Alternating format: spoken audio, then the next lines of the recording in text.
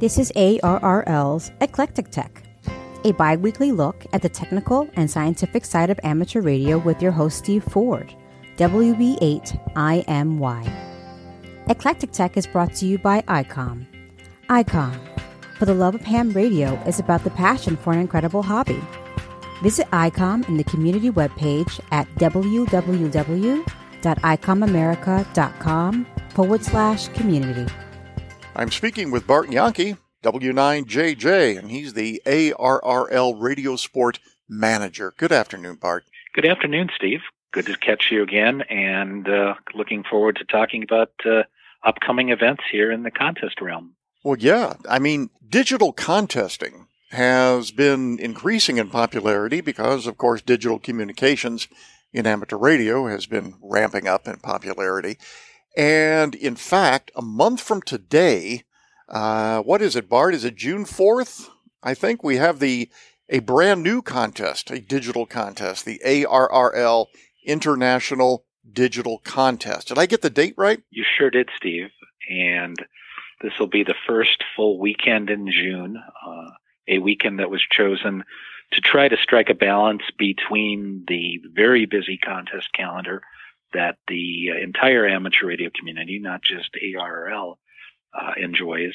And then secondly, to have an event where we can hope for increased propagation on some of the higher frequencies, as this event covers 160 meters, 80, 40, 20, 15, 10, and 6 meters, and with a focus on hoping that there will be an enhanced propagation on 15, 10, and 6 because of some of the summer E-skip propagation. Oh, absolutely. I'm seeing some of that right now, in fact. Yes, and in fact, I'm sure I'm not the only one, but in my case, I actually have DX maps as one of many tools that I monitor, and I actually set it up for alerts, particularly on 6 meters, and it will alert me whenever QSOs made over 1,000 kilometers are taking place, and I'm seeing more and more alerts every day that the season is growing. I can imagine. Well, now this contest, Bart, being a digital contest,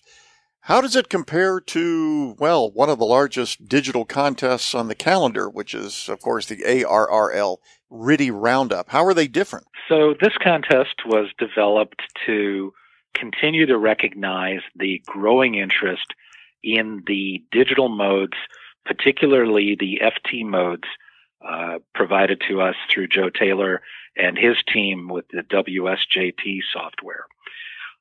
That, together with some of the band crowding that was being expressed as a concern during the RTTY Roundup, where RTTY and FT modes were trying to coexist both in a frequency bandwidth as well as a activity demand where people had to decide, okay, do I get on RTTY? Do I get on FT modes? Am I going to be able to work everybody that I hope to work? There's divided activity focuses, and the general conclusion was, is there any reason at this point not to have an exclusive digital contest that's exclusive to modes except for RTTY?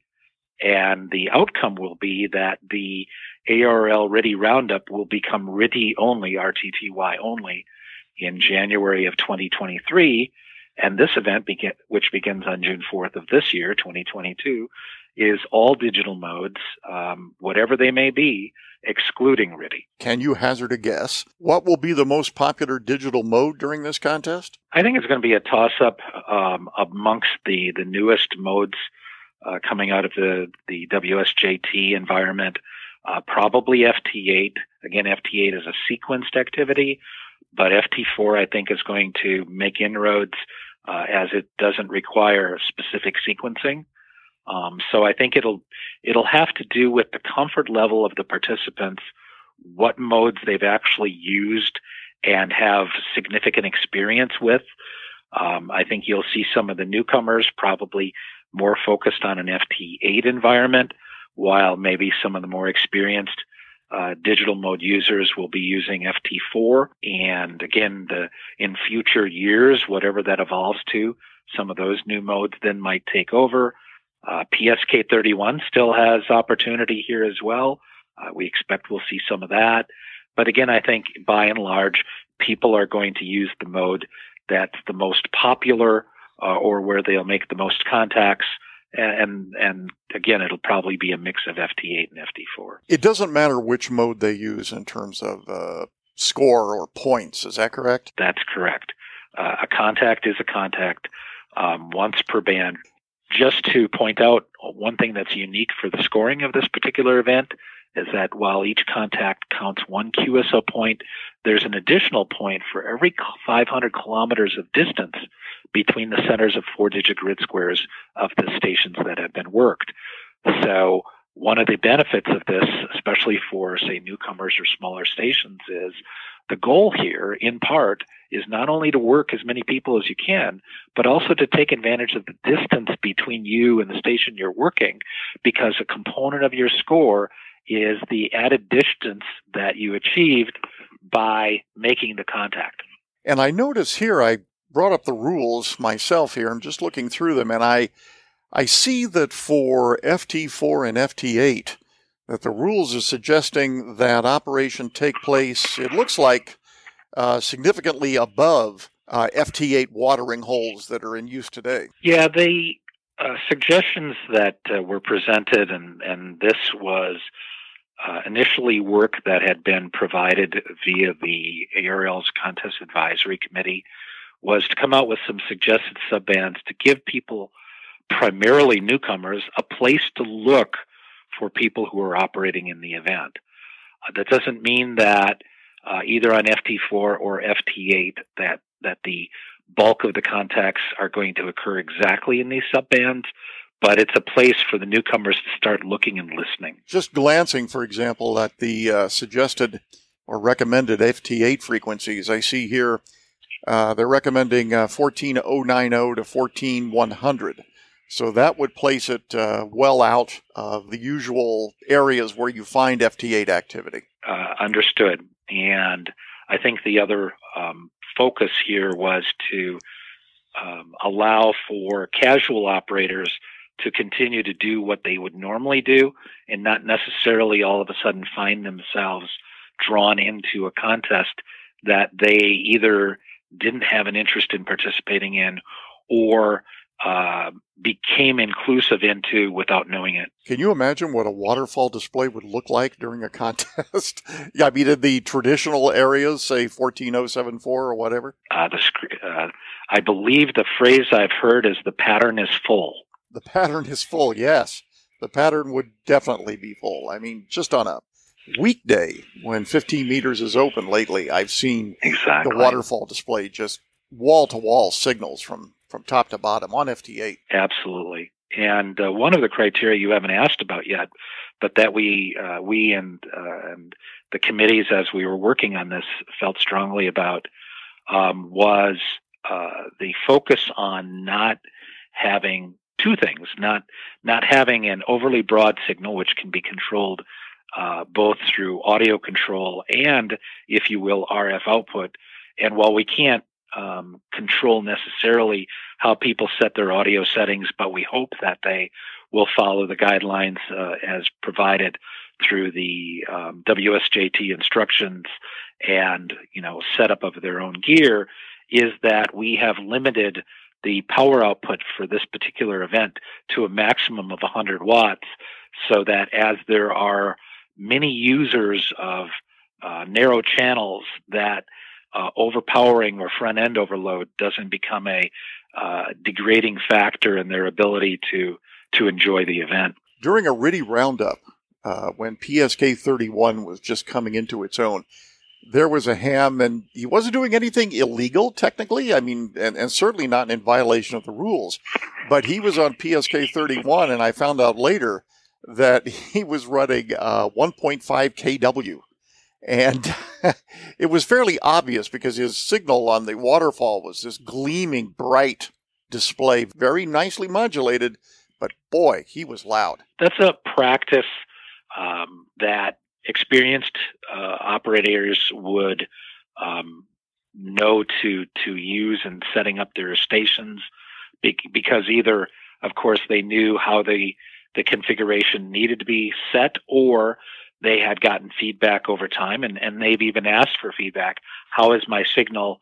They've talked to their friends or people, both local and over great distances, probably on chat rooms and talking about how does the signal look.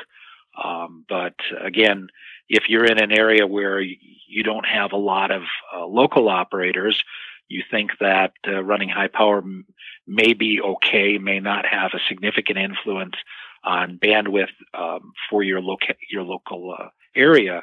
But when propagation and conditions are such that signals are just extraordinarily strong, where your signal comes back down again may be causing challenges to a strong or a large number of stations trying to work you, or stations trying to work other stations in and around you that you can't hear yourself.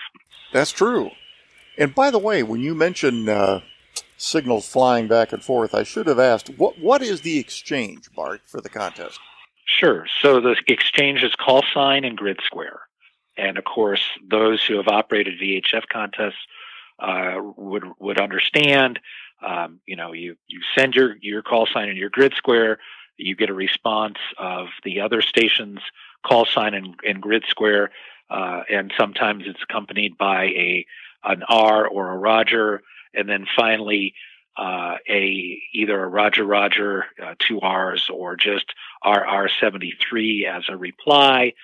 You may have one further exchange potentially, but usually because of the nature of the digital exchanges, you've seen the exchanges, they've seen the exchanges.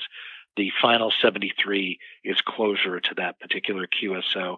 And sometimes it'll say call sign Roger 73, and even goes into CQ as the next statement as a part of that transmit exchange, so that you can move on, especially if you're a run station, somebody fixed on a frequency looking to work people going forward, as compared to you jumping around and answering stations. I was also really intrigued to see that 6 meters is part of this contest. We felt, the committee in part, and certainly us at headquarters felt, that this is the opportunity for technicians, if you will, who don't have much in the way of digital segments, to actually participate in this event as well. So again, at 6 meters, they have all privileges, just as an extra class would have. They have a narrow band on 10 meters as well. So even technicians can participate in this contest, have a couple of good bands. And if they're going to have those good bands to be able to use, let's give them a little propagation to go with it. And the timing being June offered that opportunity. It certainly would. I mean, usually, at least in my experience, starting in June, 6 meters opens up, might be optimistic to say every day, but it's nearly every day. It is. And sometimes it's twice a day, again, late morning, potentially, and then again, mid-evening. And again, it could stay open all day. Depends on the propagation characteristics of that particular day. FT8 offering, again, modest ground wave as well. So if you've got a VHF station and or say a 10 meter and 6 meter beams, you may have a modest number of stations that you can work locally as well. Because in this event, everybody can work everybody. It's not like at the ARL-DX contest where U.S. stations can only work DX entities. And I would imagine, Bart, that I'm going to give in to temptation and probably try to operate some of the more obscure modes just for the heck of it. Contestia, Throb, something like that. Sure. And while we don't anticipate seeing a lot of that, because any of those digital modes are fair game, if it's the only mode you have, the only mode you know, or you're looking to experiment, like Steve Ford is in this case, it's an opportunity to actually see a little higher level of activity on that mode other than maybe the focus groups or the chat room groups who say, for today or this weekend, why don't we all get on one of the other obscure modes and let's just have a good time this weekend, for example. Hey, and there's also good old PSK31, right? There is. And that's probably as a more of a, I don't want to declare any particular mode less important than another, but I don't think we're going to see anywhere near the activity that we will on the FT modes. But there's a large camp of people who have come up through the digital mode progression over the years and have felt strongly and enjoyed PSK31 and using programs like FLDigi to enjoy that particular mode in a similar fashion to how the FT modes are used. I'll be looking forward to this. It starts, and again, looking at the rules, at 1800 UTC on June 4th, I believe. Correct. And then it'll run, which is Saturday evening, depending on where you are in the world. And it'll run through 23:59 on Sunday, which is, again, just a minute shy of Monday UTC. And for the people who are submitting logs, where do they send them? So, as always for ARL events, upload your log, and this is again ARL-HF events, I should say. Upload your log using our website, contest-log-submission.arl.org. And you've got 7 days to do it from the last moment of the contest.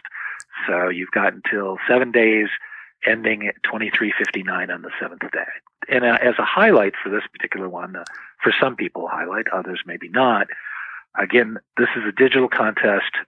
We don't necessarily see any reason that people are paper logging, but because the event is configured in the way that it is, we're not accepting paper logs for this event.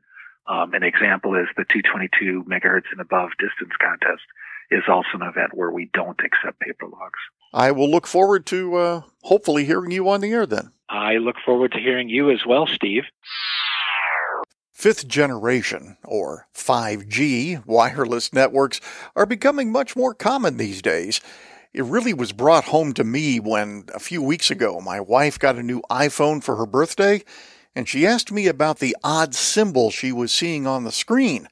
Well, I took a look and I said, "Whoa, your phone has picked up a 5G signal." So naturally, I checked the download speed, and it was really impressive, like in the hundreds of megabits per second. So while the 5G build-out is going on, scientists are already preparing for the next generation of the communications technology revolution, otherwise known as 6G. The challenge of 6G, though, is that many of these signals will be exchanged at frequencies well beyond 100 gigahertz. Maintaining a reliable path at those frequencies is difficult, to say the least. However, researchers at LG and Fraunhofer Gesellschaft have now demonstrated 6G transmissions across a new distance record. They successfully beamed 6G signals between two buildings over a distance of 328 feet. That's a big jump compared to 49 feet set by Samsung engineers earlier this year. Now, I know you're probably thinking 328 feet. Big deal.